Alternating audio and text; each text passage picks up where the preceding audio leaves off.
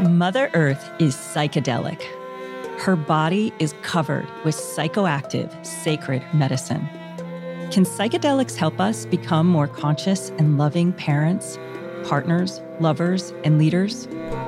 Welcome to the Psychedelic Mom Podcast. I'm your host, Michaela Carlin, the Psychedelic Mom, a mother and entrepreneur partnering with Mother Earth's sacred plant medicines to heal, awaken, and learn to live in alignment to my truth.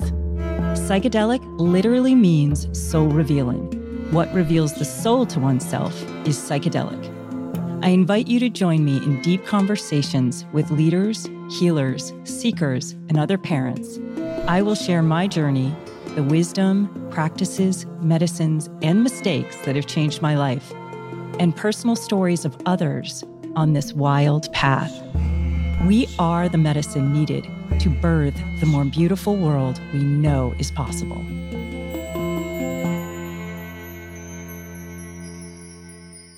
Welcome back to the Psychedelic Mom Podcast. I'm your host, Michaela Carlin.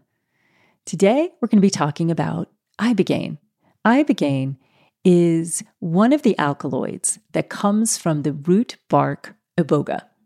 Iboga is from Gabon, Africa, and many believe that it is one of the most powerful healing plants in the world. I believe you're going to be hearing a lot about Ibogaine over the next 10 years. There's a huge demand for Ibogaine in the West due to our epidemic of addiction. It was Howard Lutzoff in the United States that discovered that Ibogaine could be used to heal addiction. And it was kind of a fluke situation.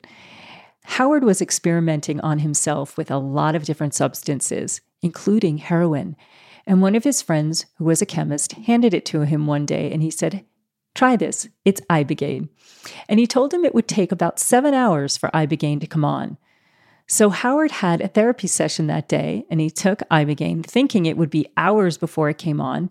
But right when he got to his therapist's office, he started to see wild visions. And he told his therapist to start to take notes. The fascinating thing was, a couple days later, Howard realized he had no cravings for another drug that he had been taking, heroin. Howard shared Ibogaine with some of his friends who had also used heroin. They also had the same experience, no withdrawal and no craving. Howard spent the rest of his life trying to get Ibogaine reclassified in the United States and looked at as a drug that could potentially heal addiction. He wasn't the first one to use Ibogaine. Ibogaine was used in France in the early 1900s. But in the United States, Ibogaine is mostly being talked about and spoken about as a healing tool for resetting the brain, for addiction recovery, and sometimes even traumatic brain injury. So I invited Talia Eisenberg on, who has her own recovery story from addiction.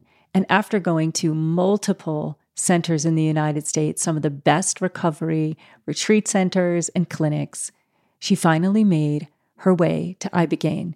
And then her path took her to being the co-founder of Beyond. Beyond is a San Francisco and Mexico-based company offering psychedelic-assisted therapy and treatment with the use of Ibogaine to people with addiction and also who want to use Ibogaine for optimization.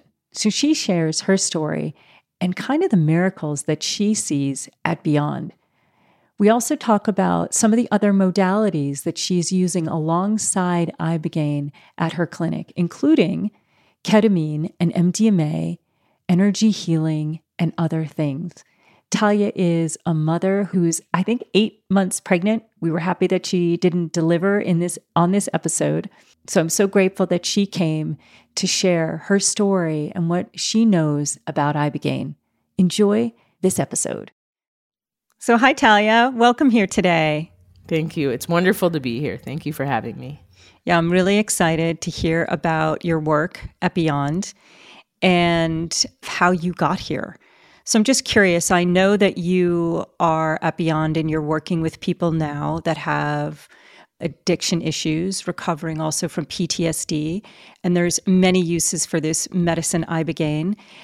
and that you came into this space from having an addiction yourself, and now you are the co-founder of Beyond.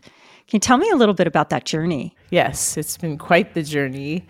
It started, like many people, I guess, family dynamics. I think I always sort of felt like I didn't fit in my own skin and had a lot of questions about what I was doing here, what we're all doing here. A seeker by nature, but also a sense of anxiety that I believe comes from probably both the environment I grew up in, which was fairly chaotic, but also my grandparents who are Holocaust survivors. And I've seen, how my father has tried to navigate that. And, today he has Parkinson's, and so did my grandmother who survived Auschwitz. She had Parkinson's. So there's, of course, psychologically screaming out in their sleep, and how not resolving the underlying intergenerational trauma created for our family anxiety more than depression.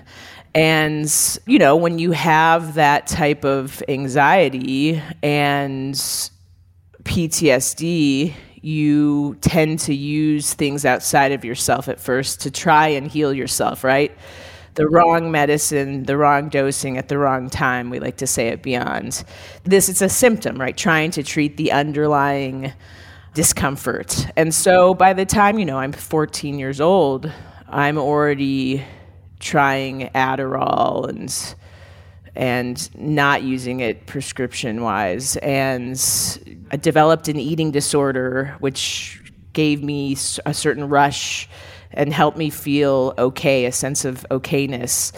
And then, like millions of Americans, about 15 years ago, it was very easy to be prescribed opiates. And I went for a very routine dental procedure, ended up being prescribed Vicodin, and honestly, I felt okay for the first time from this feeling, and I continued to use it and get more prescriptions. And I was 17 or 18 at the time, living in New York City, and it was also a very stressful environment there, right? Lots of commotion, lots of pressure to succeed.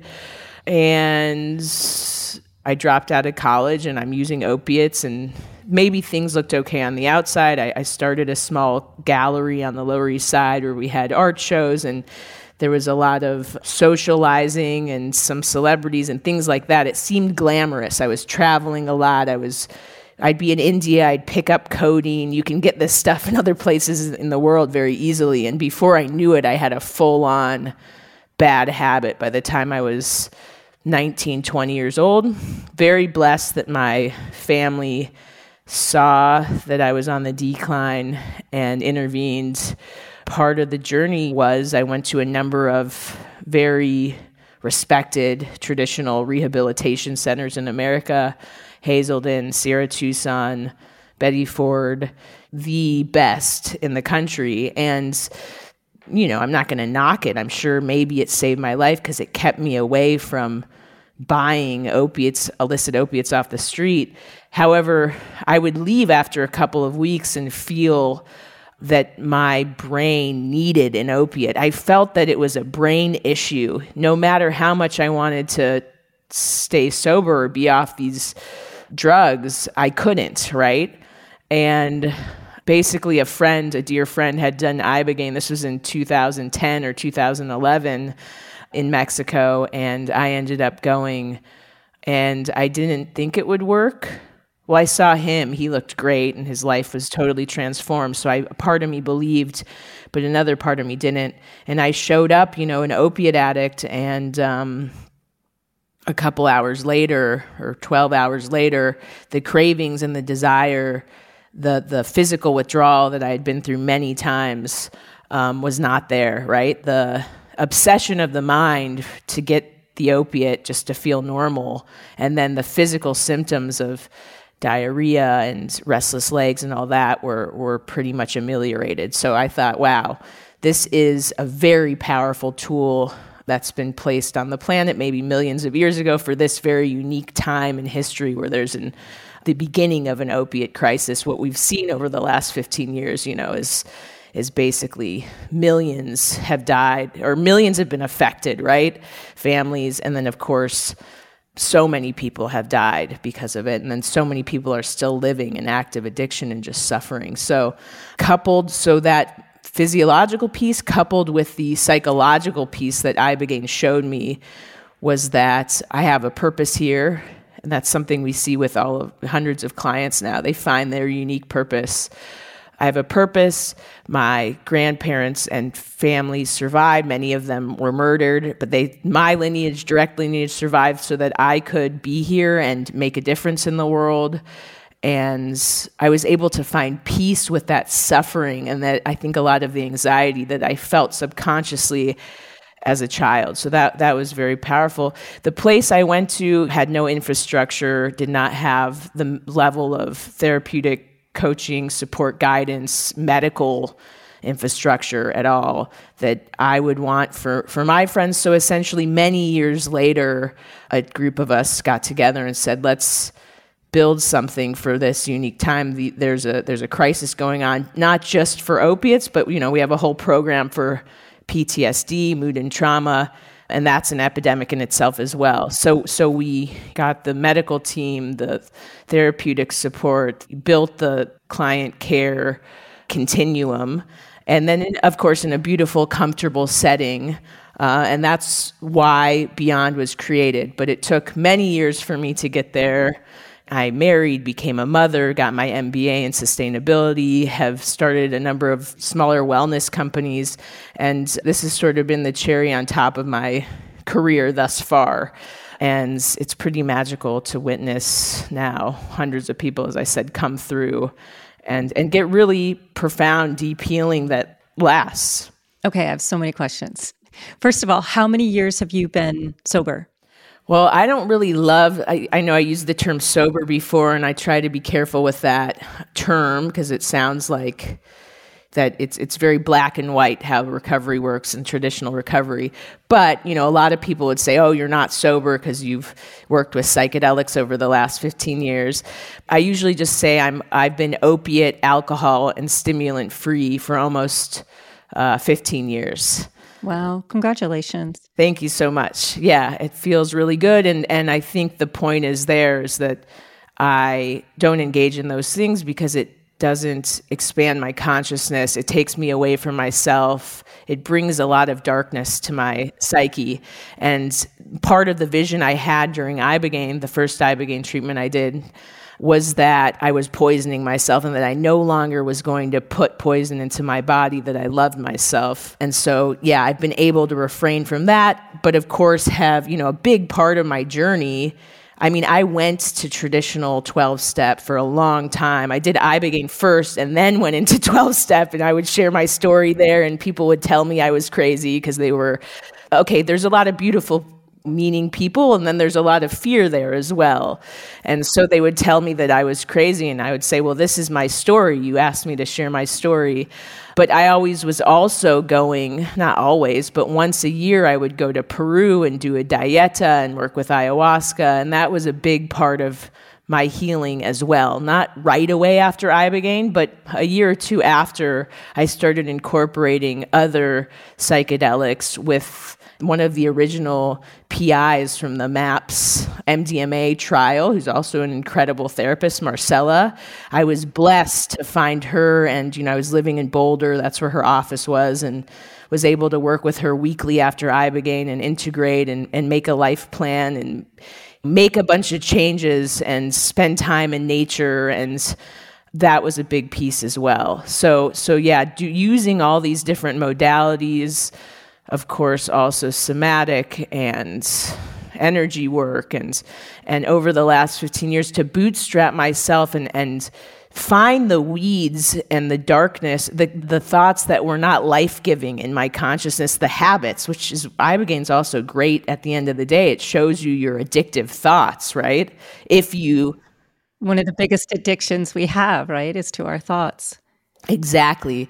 So I've spent a lot of time using mindfulness techniques to get space from thoughts, looking at them almost like a weed in the garden, weeds in the garden of my mind, and turning them over, and using like Byron Katie's techniques. Is this true? Is this really true?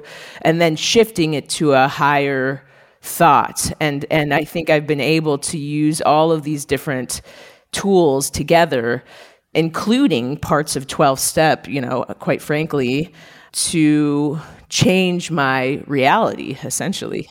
So when you were in the time of using opiates, what was your interior world like? Were you suffering? Were your relationships around you suffering? I would say externally it looked okay until it didn't. I would remember like going to Bond Street Sushi in New York City and falling asleep in my soup at a meeting for work.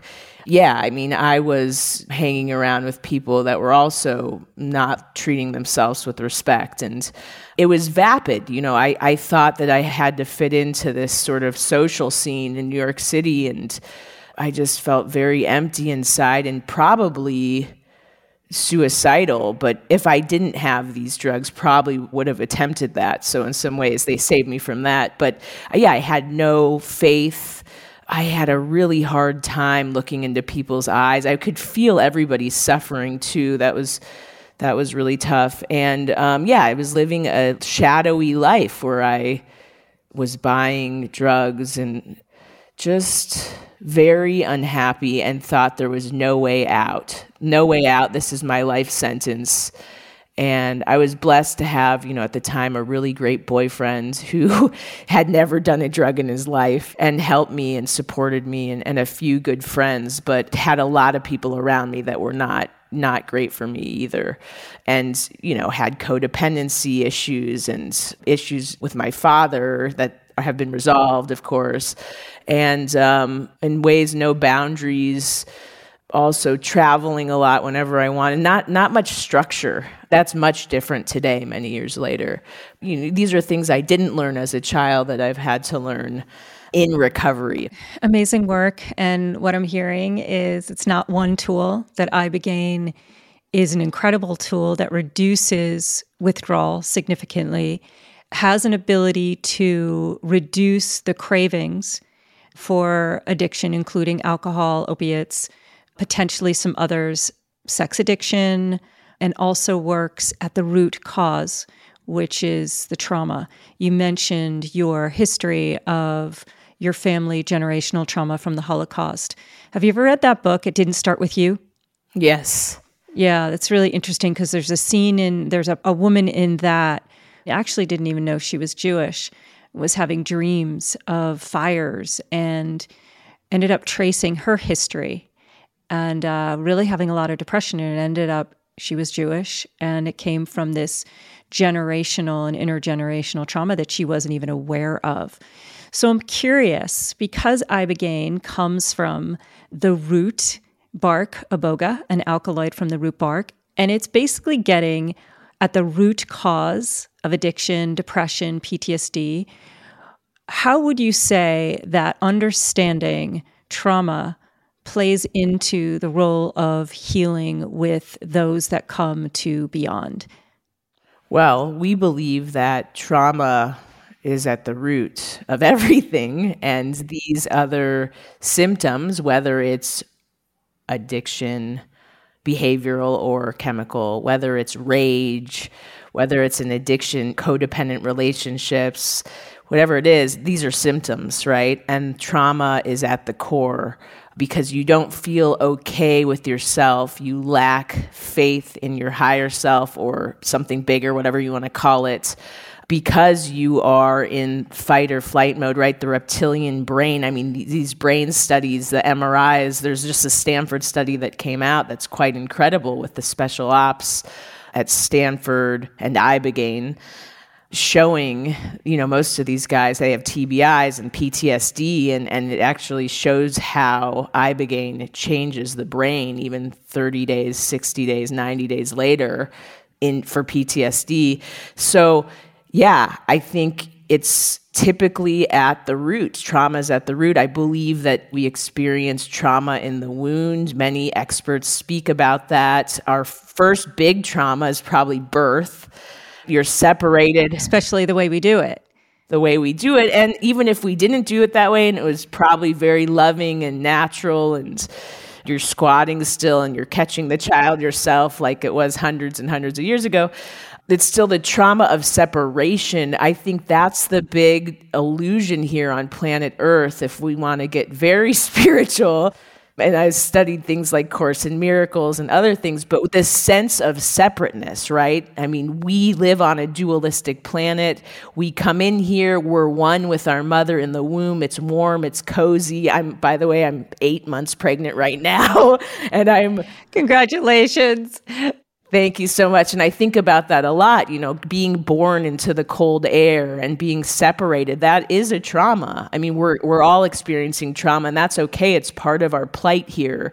And I think it's part of our coming back to a wholeness of all walking each other home, as Ram Dass would say. It's part of the journey. As you're talking about, the original wound that we're all wounded from is the idea of separation, and ultimately not just from our mothers, but from something much deeper, something that's always here. It's so simply always here, but we lose it. You could call it life itself, or the unbound, or, there's no real name for it. But I believe that a lot of psychedelics are that process of returning us to what's right here within us, what's always right here. But trauma really hacks the ability to be present in our bodies, to be present in the current reality. We're always in the past, we're in the future. And I think one of the beauties of these medicines is that return to something deeper, something higher. 100%. I think that these medicines, psychedelic medicines, help us experience death before we die. And that in that death process is the oneness, right? Is the returning to a sense of wholeness, like pre-birth. And I think what's unique about Ibogaine compared to the other psychedelic medicines, and I've worked with them all, is that it's very individual based, it's very memory based. Other medicines bring you out for the most part. This works specifically on your memory system. Not everyone sees visions of their memory, but many see, a defrag of the mind, right? And you're carrying heaviness of past memories, and we're constantly imputing the past and what's been traumatic, and probably also things that have been joyful and wonderful, onto the present.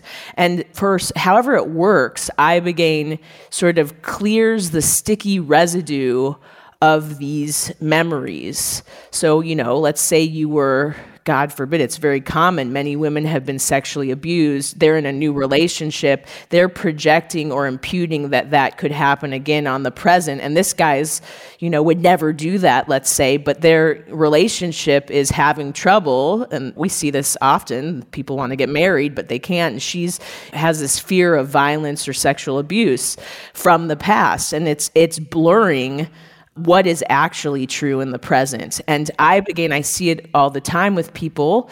For whatever reason, it's not like you forget the memory. The memory is still there. The wisdom is still there. But the fear, the stickiness of what could happen because you're in a new relationship is gone. It loosens the load, so to speak, which is incredible. So you get the memory, you get the wisdom, but you're not carrying the fear from the past. And that's how, I guess, one of the ways it helps heal PTSD, besides the physiological mechanisms of action and all of that. Yeah, it's interesting. I was reading that to date, we don't have enough science to actually know how Ibogaine is working. We have Dr. Gul Dolan's new work, which is fascinating. And you just mentioned it, that it looks like the brain is changed after Ibogaine for months after. She's talking about that critical period being open after Ibogaine for a month, which really goes into the importance of integration and the set and setting after you come out of medicine. But it's interesting that we still don't have true understanding of the mechanisms of how this alkaloid is working to, well, we were just talking about trauma, right? Trauma isn't what happens to you, but something that actually damages the brain.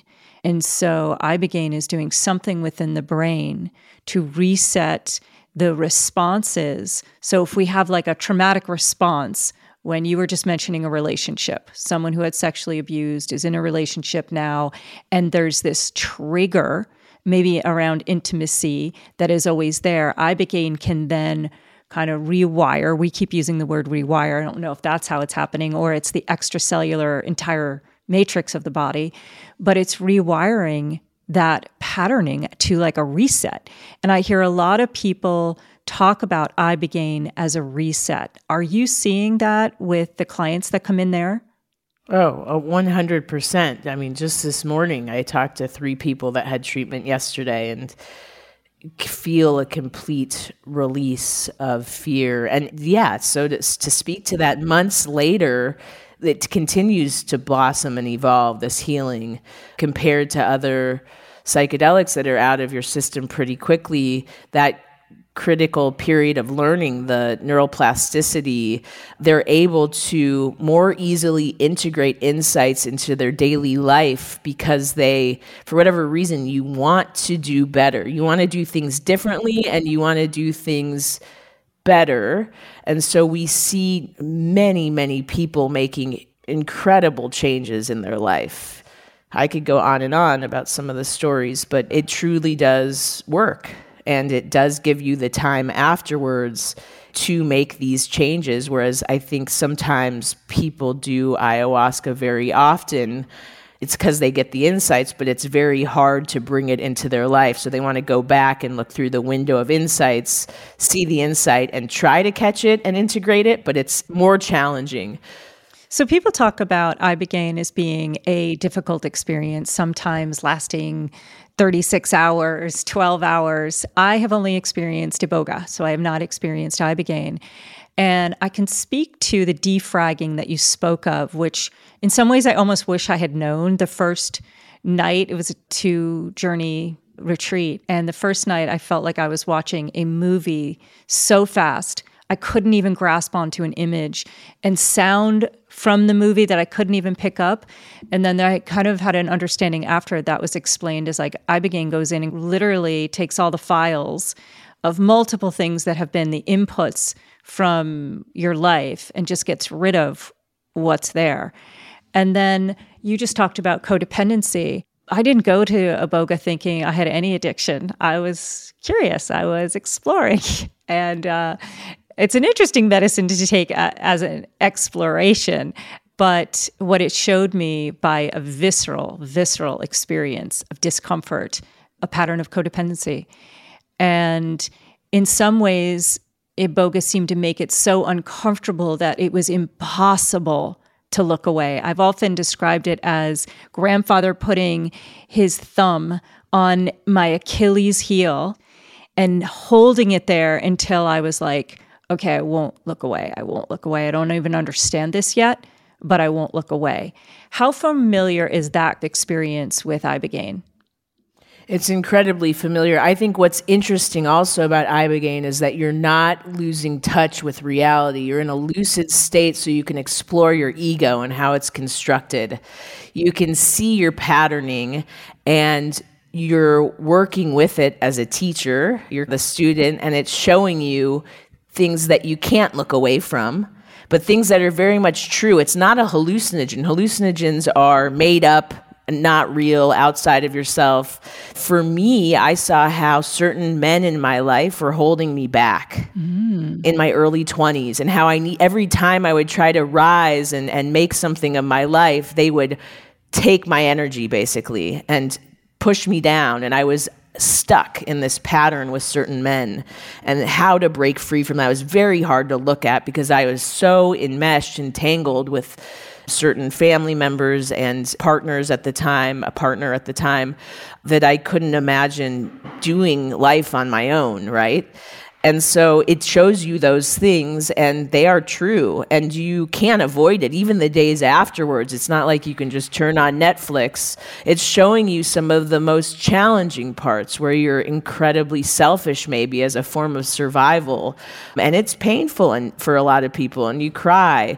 But it's also not as scary, I think, because you're not leaving reality. You know who you are, you know where you are. And so that piece needs to be demystified a bit more, the scariness of Ibogaine. Yeah. Yeah, I think so too. I do remember asking one of the beautiful helpers whether I could have melatonin. And he was like, why do you want melatonin? And I'm like, just so I can sleep later. And it was literally because I would have done anything to go back to sleep in that moment. I was like, not like melatonin was going to help me, but the discomfort, as you said, wasn't in a bad trip. It wasn't in visions that I didn't understand or scary visions of not knowing where I was. It was all very familiar. Like I saw people I knew from my life. And I think you're right. They talk about it being such a difficult experience. And I think for some people it can be. I do know that some people were there the same time I was there and experiencing what they thought was like the massive wounds of the planet, the horrors of some of the wounds of planet Earth. It's going to be different for every person. What are you holding in your consciousness and subconsciousness? That is what's going to come out, like a diarrhea of the mind for some people. And every consciousness, every mind is different. And so every experience is going to be different. But sure, I was talking to a man this morning who had a horrific experience. He saw all the wars in the world, whereas there was another woman who saw pure angelic realm. The reason she came was because she's trans and thought she's not beautiful. And the medicine showed her how beautiful she is, both outside and inside and on stage. This is a woman who's a scientist who speaks publicly a lot. And that's what she needed to see. And that what was, I guess, was held in her subconscious, or the inverse of her ego. So yeah, it varies from person to person.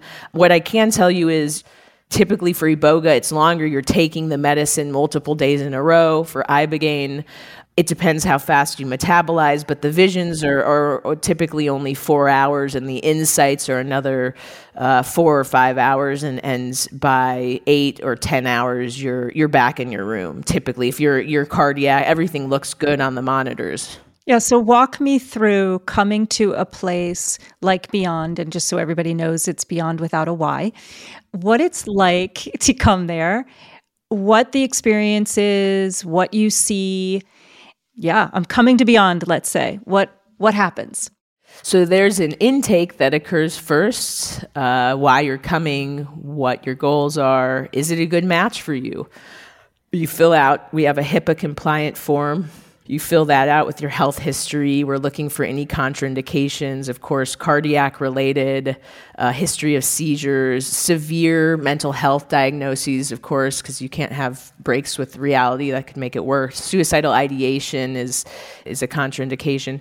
Then you'll have a brief call with one of our physicians to talk through these topics, any medications you're taking. SSRIs and SNRIs are vary contraindication-wise, so depending on what you're taking, you might need to get off of that and other medicines as well.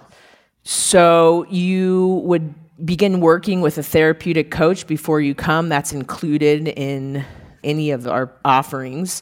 The people that work with us have done Ibogaine themselves. They're going to share their experience, hear more about your goals, help you navigate the experience before you even come. You have a couple of sessions with them prior to coming. We have an app. We send you a packing list, your diet, how to take care of yourself before you come. You then arrive in Cancun. We have a very nice car service pick you up from the airport. We're about 15 minutes from the airport. You come in, a very loving team greets you.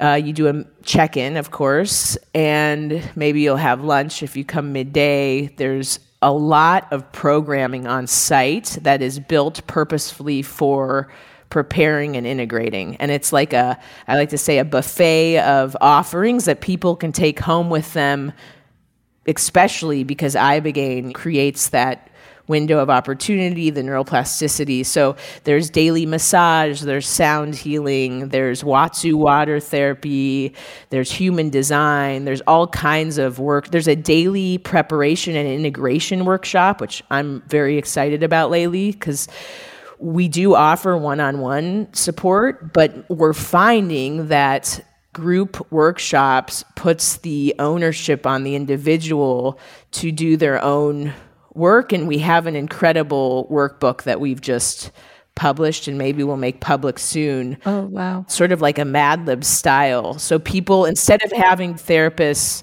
writing people's integration and aftercare plans, people are doing it at a group level in a workshop setting where they're sharing, and it's creating a very healing dynamic of community and vulnerability that I'm seeing a deeper level of healing. So that's been very interesting. You'll meet the other guests. I think one thing that's unique, we have aspects of a retreat, of course, but we're not a retreat in the sense that people are all coming at the same time. We're open 365 days a year. Wow. So people are coming and going every day. And I think that's really cool because most people have a lot of anxiety and excitement, but they're seeing people on the other side and they're seeing the light in their eyes, hearing about their experiences, and almost there's a peer-to-peer mentorship that happens organically for the people that are just arriving and the people that are going to leave in a couple days. So that's really cool. There's private rooms. Everyone has their own room. There's really great organic, clean meals. You're preparing for Ibogaine, and that depends on what you're coming for. If it's opiates or chemical dependency, you might need a couple extra days. Otherwise, if you're coming more for optimization, spiritual seeking, more of that, or PTSD trauma, you might have your treatment on day 3 or day 4. So it depends, but essentially that's either in the morning or at night, your treatment, depending on the schedule, and really depending on what each person wants. It's different than Western medicine, where you're telling our team of, we have about 5 full-time doctors now, about 15 ACLS certified nurses, and then we have like quantum energy healers, but we're trying to work with you. Each case is very specific. Do you want your treatment at night? Do you want it during the day? Here's the treatment room. We have a few music playlists you can choose from. We've had people try to bring their own. One was a guy from the South who wanted only country music. Oh my gosh, hysterical. We let him, but he regretted it later. Yes, I would think so. Now we really try to say these are the best, I think, for what you want to bring out in your mind and what you want to heal. So there's the treatment that occurs, and then people have a hard time sleeping that night, but most don't seem to mind. They're journaling a lot. They have so many insights, and the next day we call it the grace day or the gray day. Some people have a deep cry. Other people feel amazing and on top of the world. By about day 2 after Ibogaine, most people are feeling really, really great in general. Some people may want or need a booster if they're coming, for different reasons, but if they want to go deeper into their psyche, maybe there's certain things they want to look at. A booster is like a 2 to 3 hour smaller dosing of Ibogaine with noise-canceling headphones still. What is your flood dose? How long does that last? The flood dose is it depends how quickly you metabolize the medicine, but it's between 8 to 12 hours in the treatment room, which has, all the cardiac monitors, and there's always nurses and doctors there. So it's very safe, but you're well isolated from the medical stuff, the noises. You have noise-canceling headphones, eye masks. Different than, let's say, MDMA, where there's 2 therapists, and when you're doing it therapeutically, you can have like conversations, and sometimes a therapist is helping you navigate. Is the Ibogaine experience with the mask on and the ear silencing, are they pretty much in their own journey, or is there some therapeutic processing happening in the journey? It's a great question. So for the most part, on heavier doses of Ibogaine, like the initial primary or flood dose, people don't want to speak. It's very internal, and a part of our process on site is to prepare people for it. So they're working with guides before, and they're working with guides afterwards. But during, you don't want to talk. You can't hear, you have hallucinations, you can't speak well. What we've been doing lately is we do allow a therapeutic coach or therapist to come in towards the second half as the medicine's wearing off, and they can either do a guided journey or speak to the person while their mind is so open and help them organize and make sense of their experience, or help them heal something much deeper that they haven't been able to work through. So we're starting to do that, and we can, that's an option with booster doses as well, since it's less of a intense dose and you can speak easier and you have access to your psyche. So it's great to see, and for certain people it really works well. And if people want that, it's an option. And then you're also working with other medicines, aren't you? Like ketamine. Are you working with 5-MeO or MDMA as well, or? We're a medical facility here. We're above ground. We're a U.S. company and a Mexican company. So we're working on getting permission for that. Okay. And you also mentioned Parkinson's a bit ago, and you mentioned optimization. So are these two new areas in which somebody would come use Ibogaine for, and what is the research? Yeah, well, we definitely are getting more clients coming for optimization purposes. There's a number of clients right now on site who are coming for focus, purpose. It's why, Joe Rogan, Tim Ferriss like Ibogaine. There's a protein in your brain called GDNF. I think it's the only... Yeah, I was just reading about that. Yeah, it's the only natural occurring substance, Iboga or Ibogaine, on the planet that promotes this protein, which is responsible naturally in the body from the ages of, I think, 0 to 7 for joy, curiosity, purpose, an intrigue with life, which a lot of people lose over the years, right? And so we are seeing more of that. I think that Nolan Williams didn't put this in his study at the VETS study at Stanford. It's not, maybe he'll talk about it later, but he did mention at Psychedelic Science 23 that Ibogaine creates more gray matter in your brain, right? Which is what promotes learning and neuroplasticity, but also that it Benjamin buttons your brain for each single session 1.3 years. Love that. Which is incredible. And the Stanford study also showed that even at months later, the reduction in anxiety and depression is like 80% or 88%. So it's pretty incredible for optimization. We also offer stem cells if people want that. We have a partnership with a really amazing local doctor who actually was treated by us and was very inspired by the work. And so that's another offering as well. And we can do NAD plus, and we have vitamin IVs. So there is a whole optimization group that we're seeing come through that I think is just going to grow. And the Parkinson's, I just was reading about patient D, which was in a study, and I'm not sure what their study was, but received Ibogaine and no symptoms of Parkinson's.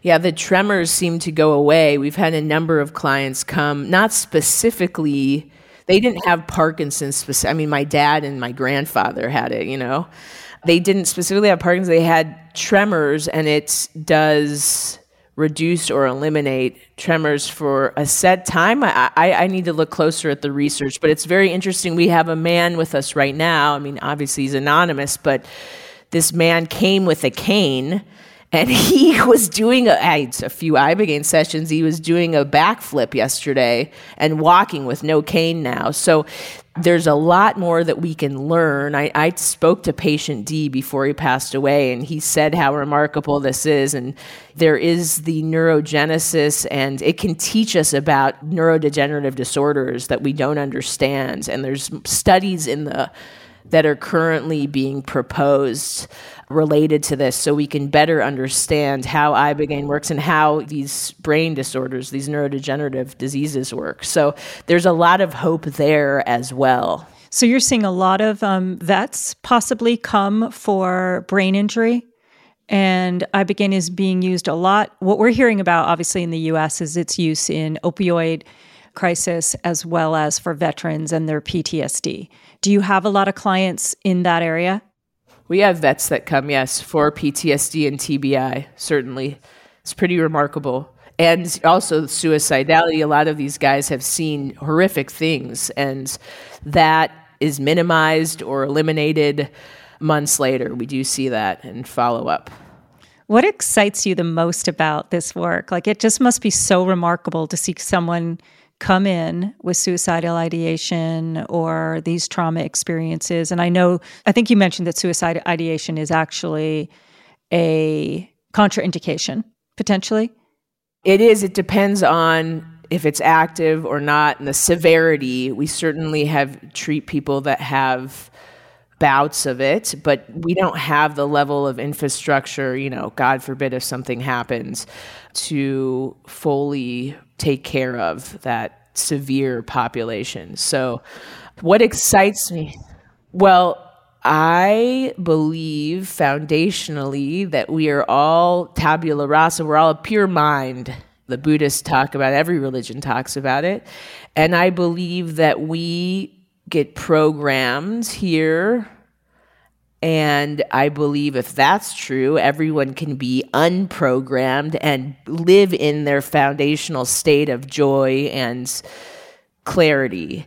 And so taking that as a thesis, what I love most is seeing the alchemy. I love healing. I love seeing people, and myself included, in the dark, not believing, hopeless. I mean, I don't love that. I feel for them.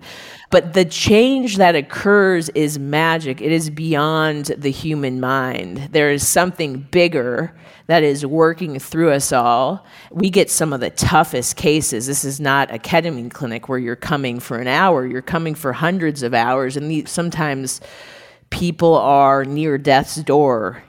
Even the toughest cases can be transformed and find their own inner innate truth, their own inner healer. They become empowered. They go from, it's a victim mindset to an empowered mindset in a very short amount of time. And it stays. It can stay. Obviously you need to make certain changes in your life afterwards. But oftentimes that healing is so deep and quick with this medicine that it's not challenging to make those changes like it would be on your own. And then whole families are transformed. We get so many people, so many family members that come afterwards for other reasons. It's incredible. You're really transforming generations. I've interviewed a few people, a couple women who are actually initiated into serving Iboga, but Ibogaine, and it's amazing what they're seeing. What is, would you say, one of the most complex cases that you've seen that is just like, oh my God, that was amazing? Okay, a couple years ago, we had a fentanyl addict, incredible kid, beautiful heart, but was in and out of rehabs, like 60 or 70 rehabs his whole life, 30 years old now, 35. I mean, he has transformed so much. He now has moved to Cancun and he's working on the team. He went through a program to become a coach. He started working, we were very careful, right? Like, we need you to do certain things if you're going to work here. We need to make sure that you're not using these things in a harmful way. We have a population this could affect if that's the case. But he started working with housekeeping. Amazing kid, very humble, and worked his way up, and now is becoming a coach years later after years of training. Wow. And that's incredible to witness on his own. And his whole family has shifted as well. They go from being the problem and the black sheep and everyone's focusing on him to him being the hero. And the rest of the family's doing their own healing work now. So and he's helping people every day on site. It's something that's much bigger flowing through this kid. And to witness that, because he has overdosed and his friends have died and Oof. He wouldn't be here. I mean, it's remarkable.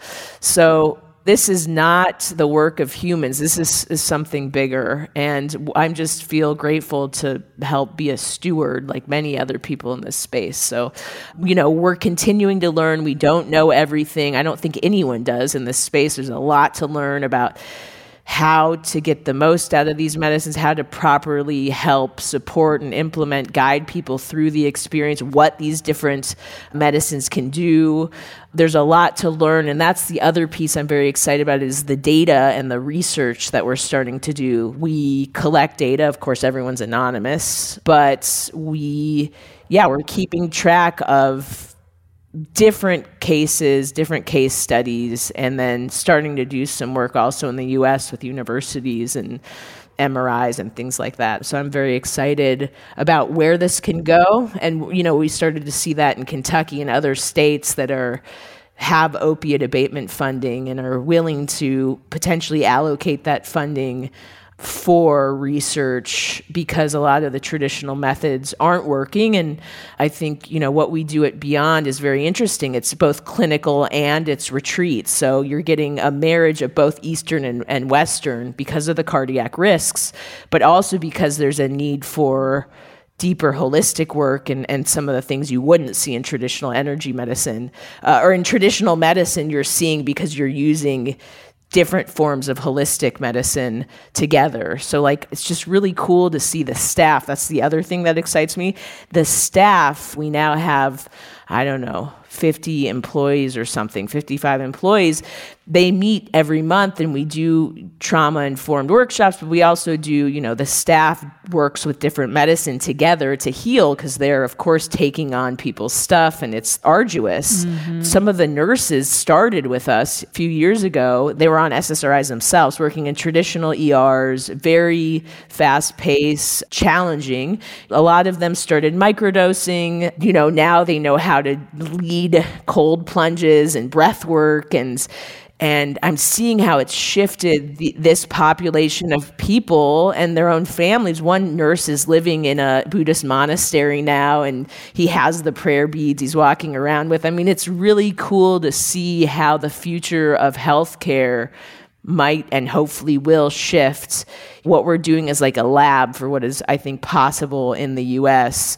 And there's challenges. I mean, you're bringing in a psychedelic medicine into the healthcare system, and it's not going to be easy. But the way in which people are collaborating from patient to medical team member together as a team versus the more patriarchal model, it's really inspiring to witness. And you mentioned, I just want to go back to Kentucky because there was, the Attorney General there was looking to allocate $42 million from was it a civil case? No, there was a payment from the pharmaceutical company.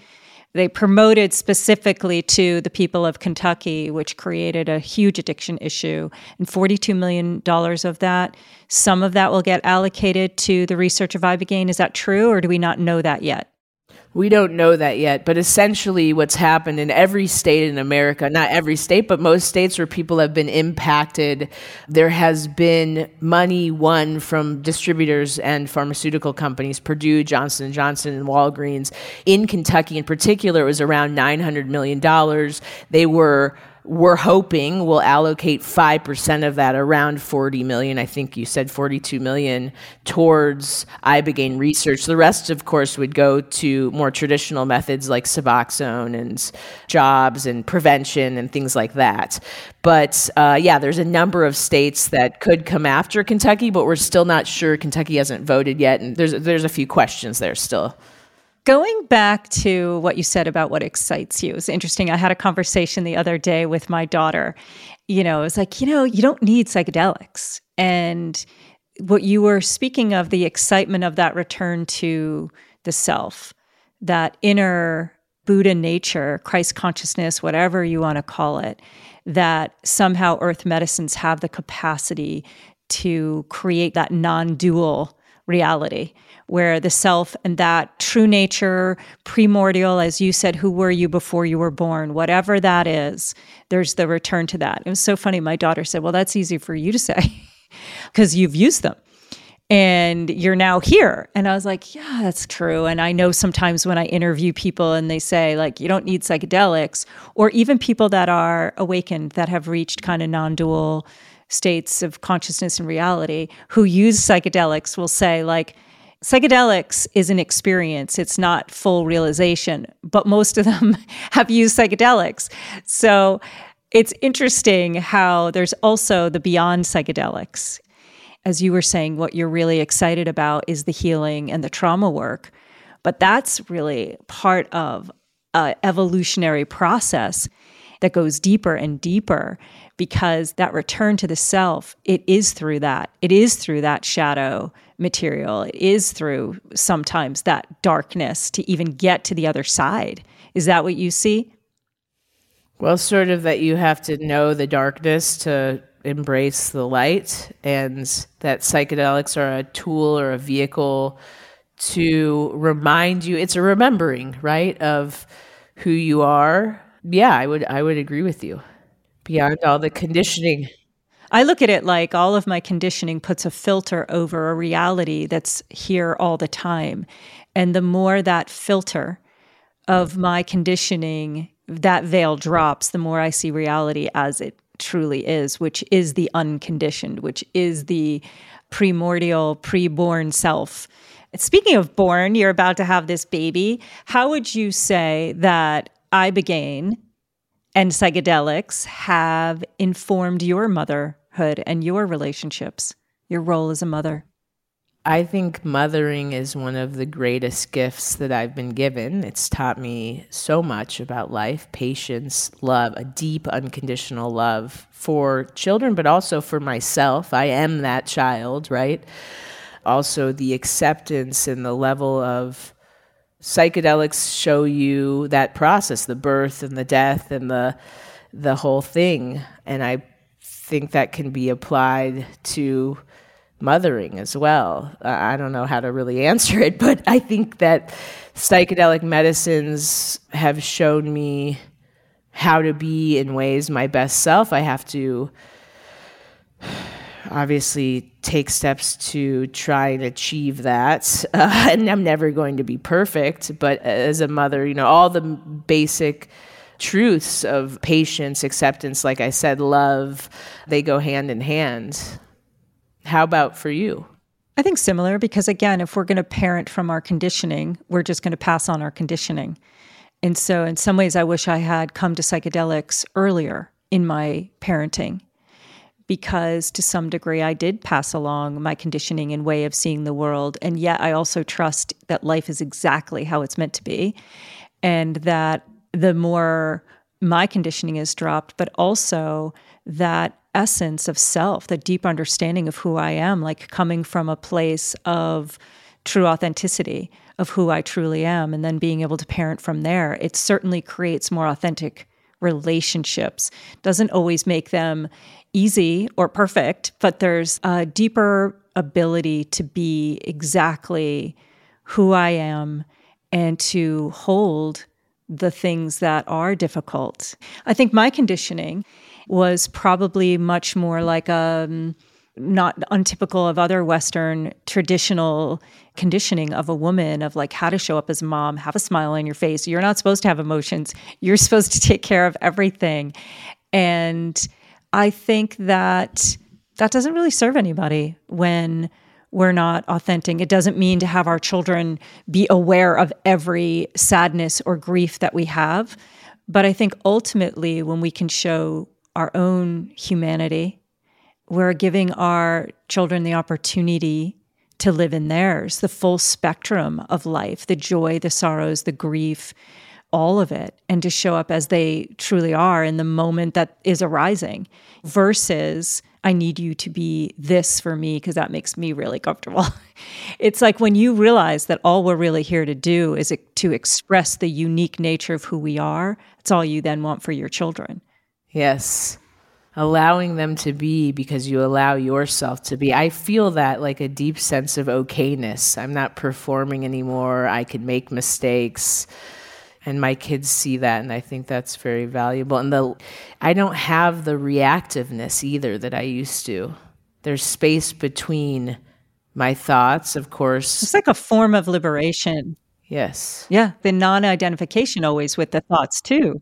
Yes, and I was so critical. Yeah, me too. Yeah, the passing of thoughts like a cloud. or the weather, it's just some weather that's passing through. It's some rain. It's okay. I'm not my thoughts. Yeah, that's very powerful. That's come from work with psychedelics and mindfulness and I don't really know what's done what at this point, but it's working. And I just feel more and more grateful and joyful every year. So amazing. Yeah, I think, doing it in a grounded way where you take time off and you're integrating and all that is very important. But yes, it's helped me be a better mother, better wife, better family member, better person. For somebody out there who's suffering and is like, oh my God, I have alcohol use disorder, or I am so depressed and I can't get out of my own way. I have a porn addiction. And they've really tried everything, and they really do feel it's this mind, this patterning with the mind. What would you say to them? What kind of hope would you give them about recovery? I would tell them it's possible. Most people think they have the worst case of whatever, and a lot of people think that. And I've seen now hundreds of people have very profound transformations. I would invite them to reach out to people that they love and share. They're welcome to reach out to us at Beyond. It's not for everybody, right? But I think we have a pretty good feel at this point who it can work for and who it won't, and we can have our team can have an honest conversation about that. But I would say that healing is possible for anyone as long as you have a pulse, and not to give up. And maybe, I think, oftentimes when people are at their darkest, the surrender, that's where the light comes in. And so never waste a good breakdown for a breakthrough is what we like to say. So you can do it. You can do it, and you can find a little inkling of hope, and that can expand into much greater light and awareness. And slowly we can all help each other lift us out of the darkness. And yeah, I would say you can do it. Thank you so much for the work that you're doing. It is so incredible, so needed in the world. I love that you've built this model that really meets a person where they are, that you're using all these modalities, including optimization tools and energy healing, and also added some other medicines for people that need them, like a ketamine or MDMA. Yeah, thank you so much for the work that you're doing in the world. Thank you. Thank you for having me, and thank you for sharing about the work that we're all doing here. So I really appreciate that. And you're welcome to come and visit anytime at Beyond. I'm definitely going to come. I'd love to see it. Wonderful. If you enjoyed today's show and want to help build a more beautiful, conscious, and loving world, please share this content with friends, family, and colleagues. You can follow this show on Apple Podcast, Spotify, or whatever platform you use, and I'd really appreciate you taking the time to write a review so that others can find these amazing conversations. And if you'd like to see a video version of the show, you can find me on YouTube. Feel free to reach out and connect with me at thepsychedelicmom.com or message me on Instagram at thepsychedelicmom. And remember, you are the medicine.